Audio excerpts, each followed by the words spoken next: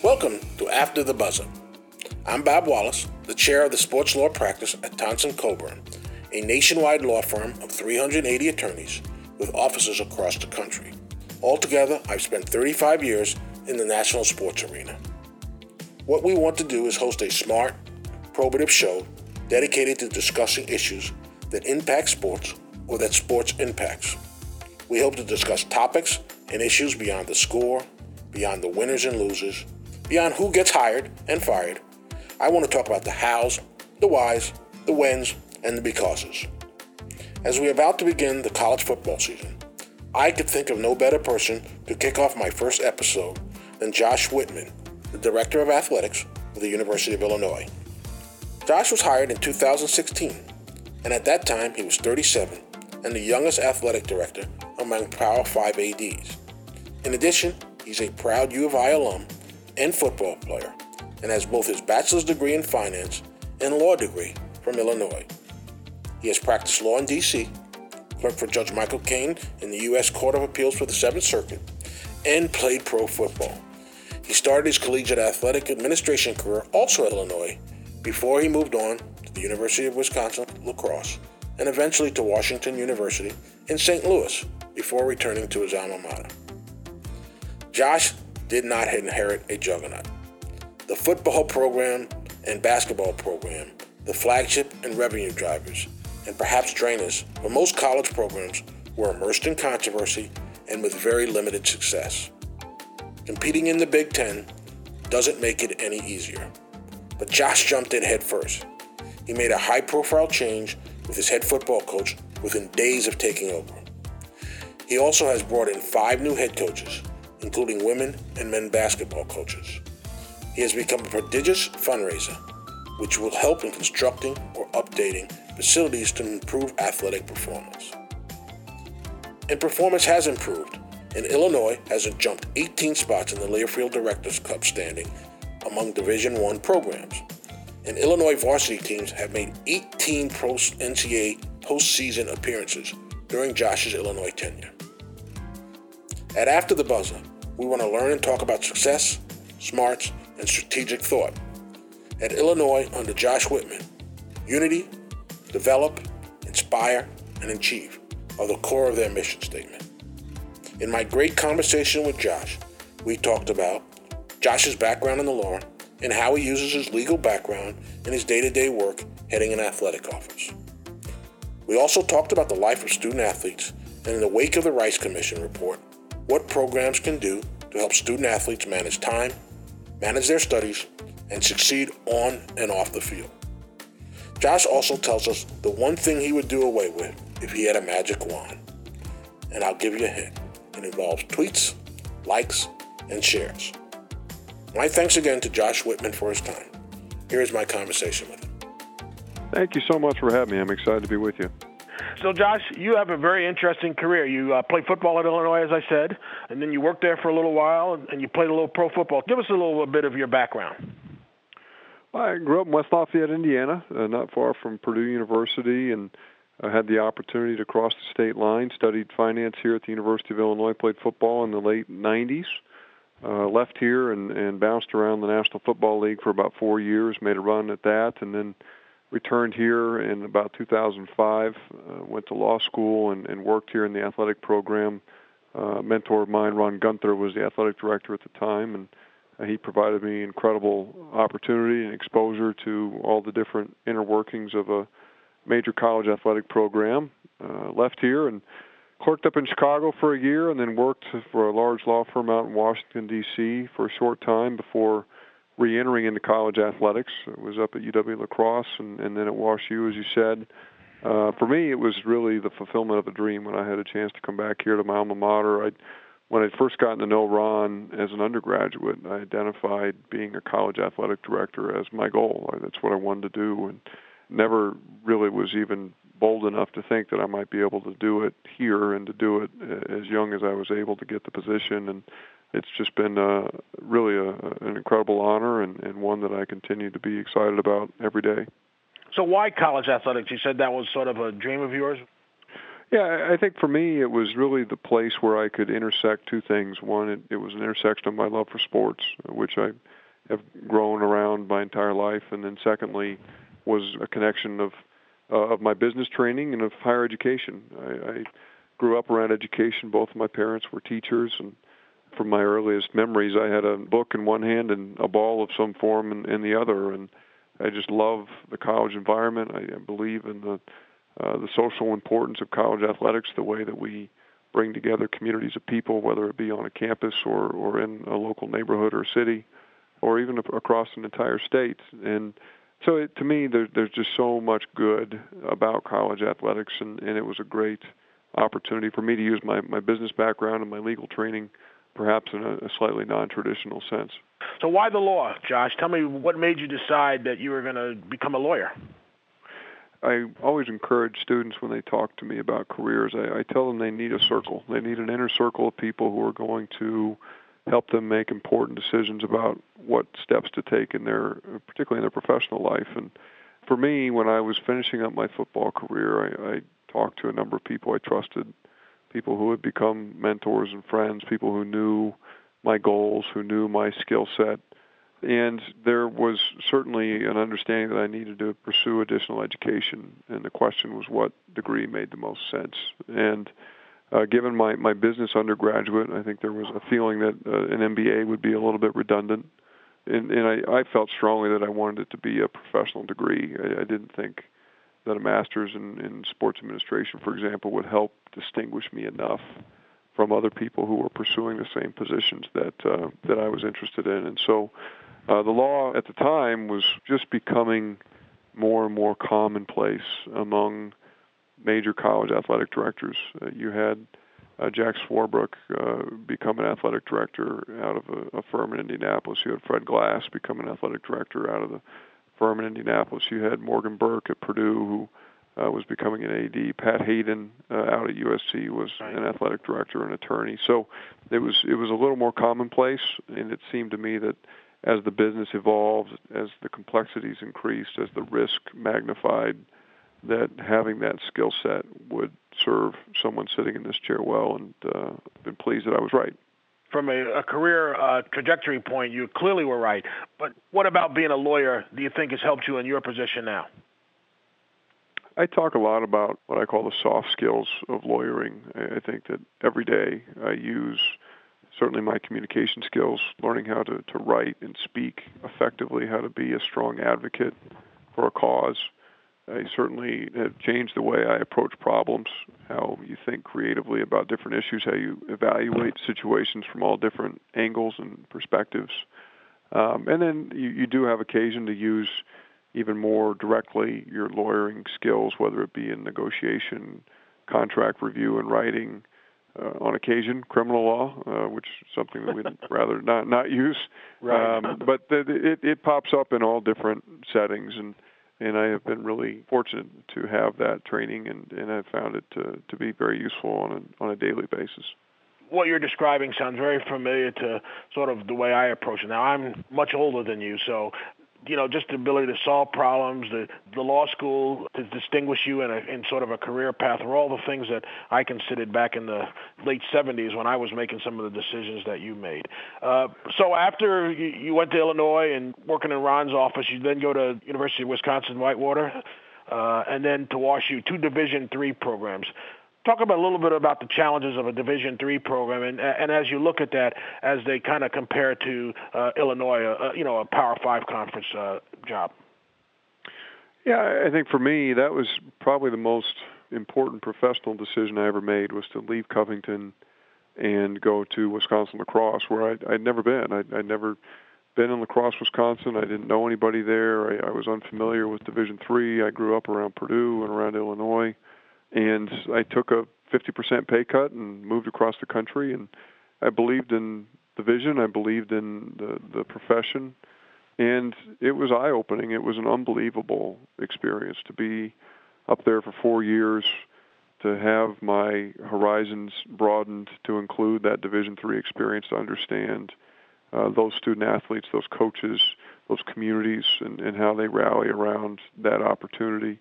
It did require some recalibration. There's no question that it's a different environment. You walk in, you certainly don't have the resources at your disposal that you do at a place like Illinois. You're not going to have the same microscope that you're operating under. You're not going to have as much visibility. There won't be as many fans in the stands, but it's a very pure form of athletic competition, and your student athletes are there for the right reasons.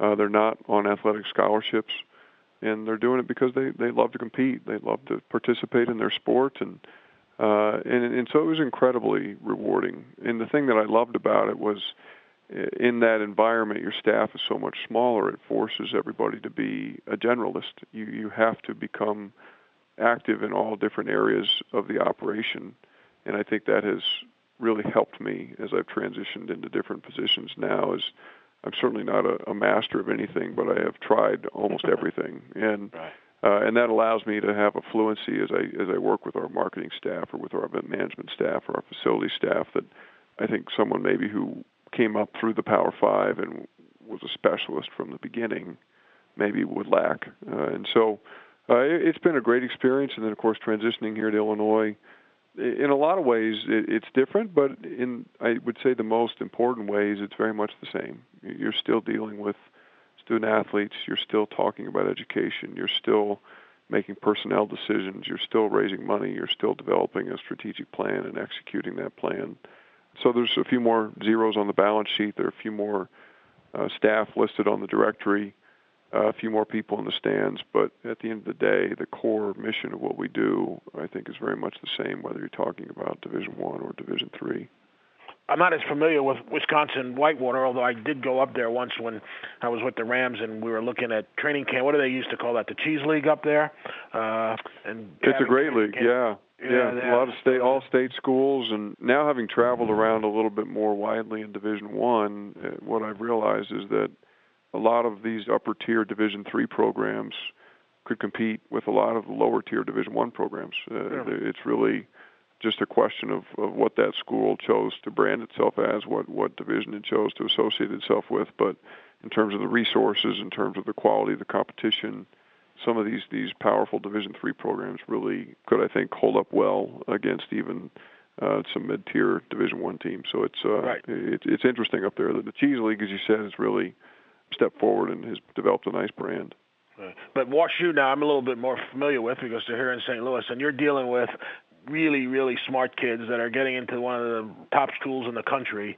And having read stories about WashU players, I mean, you got a bunch of kids that were on that team that were going to go to med school and were juggling labs.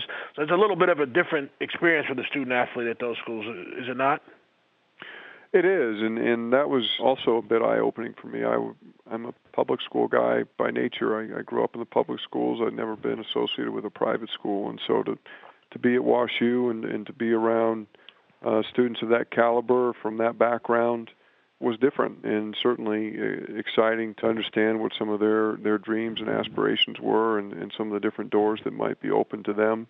But even so, at the end of the day, it still was, whether you're talking about UW-La Crosse, WashU, or the University of Illinois, it doesn't matter how many people are cheering them when the lights go on. They're still 18 to 22 years old. They still got a lot of the same challenges that they're working through. They're learning how to be adults. They're dealing with family issues. They're dealing with maturity issues. They're just struggling to learn about themselves and make good choices every day and put themselves in a position to be successful when their time in college is over. And so at that level, it really was very much the same. And that has been very rewarding for me.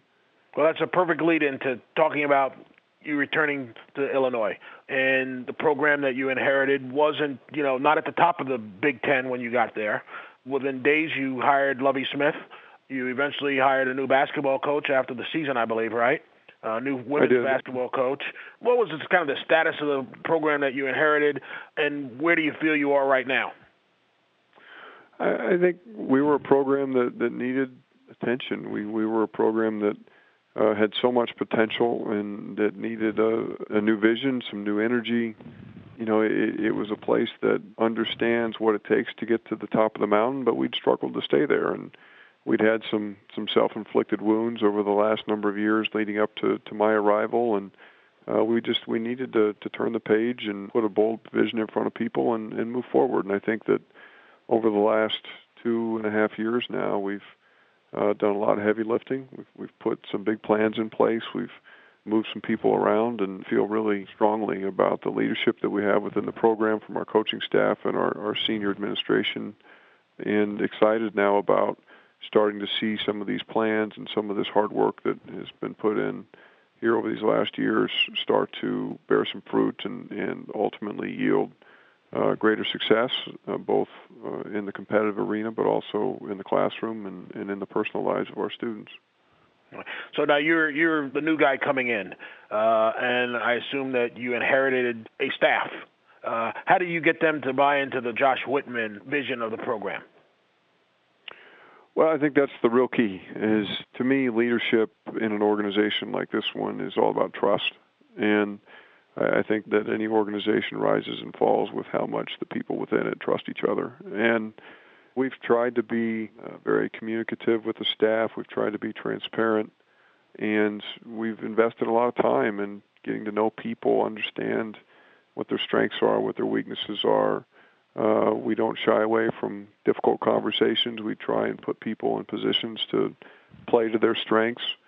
And so it's been a process. You want people to know that you're invested in them, that you're prepared to stand shoulder to shoulder with them and swing the sledgehammer right next to them. And I think there's a lot to be said for that. They don't want somebody that's going to sit up in the marble tower and look down. I think they want somebody that's going to roll their sleeves up and get dirty with them. And that's what we needed here. We needed a lot of work to be done, and we've I think got a great team in place, people who care a lot about this place, and they've come together well, and just really proud of the work that they've done and continue to do to help Illinois realize this incredible potential that we have. So what keeps you up at night worrying about being successful at Illinois? What are the problems that keep Josh Whitman up at night? I think it's probably a lot of the same things that keep my colleagues up at night. I think that we work in an increasingly complex and difficult industry, and we're in a place now where the stakes are very high, the visibility is incredibly high, the pressure sort of comes with it, and we want our programs to be successful, but we want, I tell our staff, our student athletes, when we get to the top of the mountain, we don't want anybody to be able to question the means that we use to get there. And as you see now, as anytime you get on ESPN or get on the news, there's always a headline about something that's happened wrong in college sports. And so we work very hard at what I call playing defense. I think that my job is divided, and I have some things that are offensive in nature, and I really enjoy those, and have a growing number of things that are more defensive in nature, and don't always enjoy those as much, but they're every bit as important in making sure that we avoid what we call capital C crisis, that we're able to continue executing our plans because we've got a good foundation in place, a good culture. But it's hard because in college athletics, there are literally thousands of people out there who I will never meet who have the opportunity to do something inappropriate that could end an entire era of the program, and that's unsettling, to say the least. Yeah, I would imagine that would keep you up at night. One of the things that we had done here at our firm is kind of look at a program which we called the off-season audit, which was we would go into college programs and sort of help them identify whether they had the proper processes in place for when something happens. Not to talk about another school, but like what happened at Ohio State, and when somebody's not taking the steps because maybe they don't know what the steps are. I always say coaches are like parents to some extent. It's their program, and their first instinct when something bad happens is how do I fix it, not what do I need to do to make sure that we're compliant with what our protocols are. Do you have I think your legal background probably has set you up for putting in those proper procedures so that you catch yourself or you catch the problems early. I think that's right, and I think what you just said there at the end is the key. I think that too often people think, well, that's too hard, or we'll deal with that later. And I think a hallmark of our time here has been we're going to be as proactive as we can be. And when potential issues crop up, we're going to address them, we're going to talk about them, and we're going to fix them. And I think the other thing that we've seen is sometimes programs struggle when they don't have a good plan. And so we've worked aggressively here over the last number of years to try and anticipate potential problems, to try and self-evaluate and look for gaps or risks within our existing protocols and shore those up. And it's been an ongoing process, a very intensive process, but one that I think has paid dividends, will continue to pay dividends. It really comes down to your culture, but it comes down to you planning in advance to confront some of these things. And one of the challenges is you can't, of course, predict exactly what's going to happen, so you've got to put things in place that are flexible enough, but yet smart enough that you're able to address a number of different issues that may arise. Yeah, I had a conversation with an athletic director from a very big program who told me that they were very proud of the fact that they had embedded into their football program a compliance person. And I kind of said to them, do you think that's a problem that, you know, your $45,000 compliance coordinator who's embedded in your football program is really going to tell your $3 million football coach that he can't do something? And I just thought that was problematic for him. And they ended up getting in trouble, but I'm not sure that was the reason. But they ended up getting in trouble because the coach was taking things into his own hands. And that's something that we've seen, I think, time and again. And that's, as we've put some of our processes in place, that has been a focus, is looking for the appropriate places where it's better to pass the baton to somebody else than it is for us to carry it forward ourselves. And so when it comes to evaluating misconduct by our student athletes, for example, we're going to rely on other people to conduct those investigations and to look into what may or may not have happened. And certainly, back to your point about the compliance coordinator, I think what's important in those settings is the compliance person doesn't have to tell the football coach what he can or can't do, but he's got to be able to tell the athletic director. And then the athletic director can stand there and provide that support. And that's, I think, important, is everybody's got to answer to somebody else, and making sure that those positions stay in balance relative to where they fit within the organizational structure is, I think, really critical to these programs being run well and appropriately. Yeah, I mean, some of what we're seeing, as you say, when you turn on ESPN or you pick up a newspaper, is academic fraud, students having trouble in school, and part of it may be because they're spending so much time on the sports field that it's hard to keep up academically. How do you deal with that balance?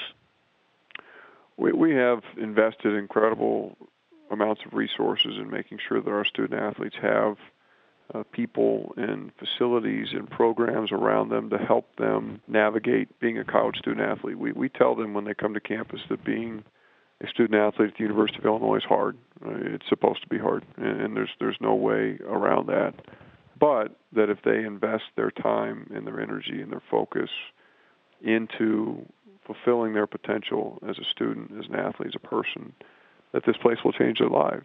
And our obligation to them is, A, not to bring them here if we think that with all the support that we're able to provide them, they still can't be successful. But assuming that they can be, we will bring them here, and then we have a responsibility to them to be sure that they're receiving the support that they need in terms of their academics, in terms of their life preparation, in terms of their career development, their leadership, so that they're able to navigate all those things. And it's tough. Each hour of every day is a function of them deciding how best to spend that hour. And a lot of those hours are spent on football or some other sport, but a lot of those other hours are spent on the books and making sure that they're hitting their coursework the way that they need to in order to ultimately earn their degrees. The Commission on College Basketball came down with some new recommendations. Part of them were on AAU basketball and allowing players to have agents coming out of high school to evaluate where they stand. I had a son who played a lot of AAU basketball, and I saw the sort of the seedy side of that business, where there are just people just hanging out not necessarily looking out for the best interest of the kid, but looking out for the best interest of themselves, whether it's placing them somewhere or sneakers or just being a big shot in the community. And now we've added that other layer of, well, now they can get someone to evaluate. Do you see that maybe causing some problems down the line? I hope not. Certainly time will tell, but I applaud the NCAA for taking the steps that they have. I think that for once, I think we're taking action. Although the plan might not be perfect, I think we are not waiting for perfection. I think we're just looking for progress. And I think that the steps that they put in place on the heels of the Rice Commission promise progress. And we will see over time which things yield better results than perhaps others. But I think that the NCAA has sort of stepped outside of its standard procedures in order to move as proactively and quickly as it has. And I really tip my hat to the organization, to the membership, because I know that our intentions are right, that our hearts are in the right place, and we'll try some of these things out and see what the impact is.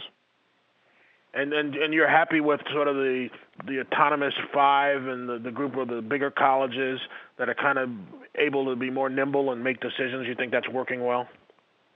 I do. Ultimately, it allows us to invest some of the resources that we have at our disposal into a superior experience for our student athletes, and that's ultimately what matters. And as some of the dollars available in some of the programs at our level has increased, it's right that we reinvest a significant portion of those dollars directly into our students. And the Autonomy 5 legislation allows us the flexibility to do that. And I think that we've seen some big wins over the last number of years that have demonstrated what that flexibility means for the experience of our students. Jim Delaney, your commissioner, I've talked to him a number of times and read some things that he said. He thinks that we're asking our student athletes to spend too much time on their sport, and therefore they're missing out on some of the college experience. Basketball, for instance, is at least a 2-semester sport. Football, if you go to a bowl game, is a 2-semester sport. Is there a way that maybe we should look at making these 1-semester sports so that the second semester the kid can go on a exchange program, can do some things outside of just being an athlete?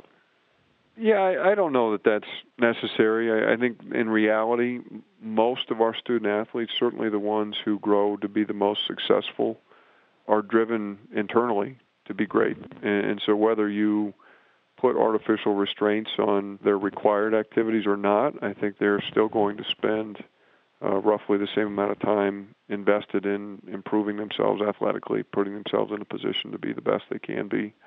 I think that we have made some modifications to their schedule that will ultimately serve them well. We went through a pretty rigorous time management analysis as part of the NCAA process here in the last 2 years that frees up more time for them, clears them with some days off. It allows for more days throughout the year where they don't have any obligations. And also, I think you've seen a number of schools now start to encourage their students to leave for a portion of the summer, allows them to, as you said, perhaps take a trip. We've even had football players here in the last couple of years who have taken international trips during the short summer session at the beginning of the summer term. And so I think that we're, again, making positive steps in the right direction. Is it perfect? No. But I think that the untold story a lot of times for these elite athletes is that they want to be great. They're driven to be great. And when I was playing football, I didn't need a coach telling me, you need to be in the weight room at this time to lift. I wanted to be in the weight room to lift. And most of the athletes who are competing at this level have that same opinion. Well, that's great. So, I mean, you said that it's not perfect. So I'm making you the college czar. What would you change to make it perfect? There are a couple growing challenges. Certainly, I think that social media is growing to be a real concern in terms of the direct access that it gives anybody to our student athletes.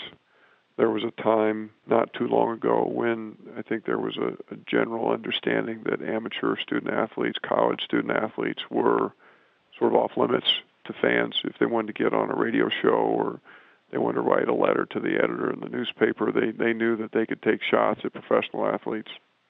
But when it came to college sports, they took their shots at the coaches, they took their shots at the administration, but they refrained from directly attacking the students. And what's happened now in the age of social media is every fan has a direct access point to our student athletes, and it's really, really hard for them to persevere in the face of adversity when they have Joe Fan on the other end of Twitter telling them how bad they stink. And that's hard for a 19-year-old or a 20-year-old. And again, I think that's sometimes lost. People forget how old these people are. They think because they see them on TV or they're catching passes in front of 95,000 people that they're full-blown adults with all the wisdom and maturity and tough skin that comes with that, but they're not. And that's asking a lot of our students, and it's something that I hope we can remedy. And I don't have a great solution other than to ask all of our kids to get off social media. But realistically, that's not about to happen. So I think that's one growing concern that I have is just the mental health of our student athletes. I think we're seeing a growing number of student athletes struggle with mental health, in part because of social media, in part because of the expectations that I think are heaped upon them by fans, by communities. And it is, as I said, it's hard to be a student athlete at Illinois or any other school like Illinois. And so helping them navigate, students are playing earlier than they ever have. We're seeing fewer and fewer red shirts. They're being thrust into the limelight even earlier than they were 10 years ago. And they're being asked to be successful at a major research institution, but also in front of a big spotlight on the athletic side as well. And that's tough. That's tough. Right, so especially when you're fundraising and you're charging for tickets and you've got luxury suites, and as your fans and boosters are spending more money, they kind of lose the line that these are kids as opposed to these are, your Chicago Bears. You can boo the Chicago Bears. You shouldn't boo an 18-year-old. I think that's right, and I applaud our fans for having expectations. We want them to expect us to be successful, but it's really about how you express that expectation and to whom you express it. I've just been around so many of these students, and I've seen them struggle under the weight of the public limelight and the pressure that comes with that. And we sign up for that. I signed up for that. Our coaches signed up for that. But our students, no matter how ready they think they might be, it's an awfully big burden to bear for someone who's 18 or 19 years old. What kind of relationship can you have with a student athlete as the athletic director? Are you a mentor? You're a friend? You're the man upstairs, or? Yeah, I think if anything, I try and be accessible. I want to be visible. I want them to know who I am. I want them, in a large part, to kind of dictate what kind of a relationship they want with me. If they want to be more active with me, they want to have meetings, they want to sit down and talk about their experience, or if they have an interest in getting into our business, I always welcome those things. I try and be a resource for them. I want them to feel like they have a place they can go, and we have a dozen different people within our staff for each student athlete who are our outlets or resources. So I'm just one of many, whether it's an athletic trainer or an academic advisor, a nutritionist, a sports psychologist. But I want them to know who I am. I want them to know that I'm going to be a present, visible, accessible part of their experience here on campus. I think it's important that I not just be the guy upstairs, that they see me as an active part of their experience as an Illinois student athlete, and that they're able to take advantage of me as a resource in whatever way makes most sense for them as their time here unfolds. What will be a success for Illinois football and Illinois fall sports this year? What will make Josh Whitman smile all going into the basketball season?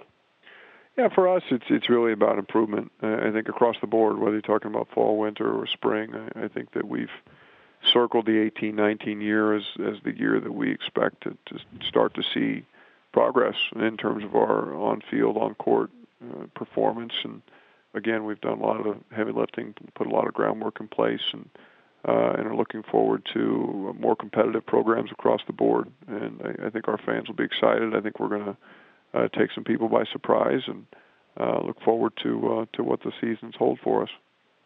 And 5 years from now, Josh, what will you want people to be saying about Illinois athletics?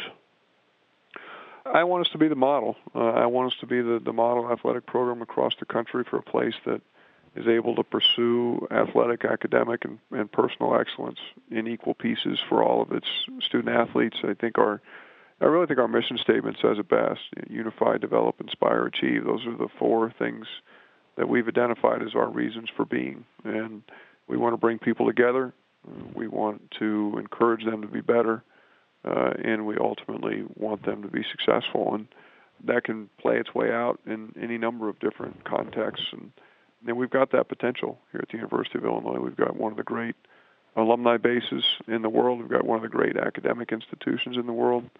We're in one of the most populous states with one of the best cities. There's no reason that we can't put all those things together and capitalize on it to make one of the great athletic programs in the country as well. Well, being in the neighboring state with you and having an office in Illinois, we're rooting for all of that to happen. We'd love to see you have success. Getting to know you for over the past few years, I'm rooting for you personally and professionally that you have success, and really want to thank you for doing After the Buzzer.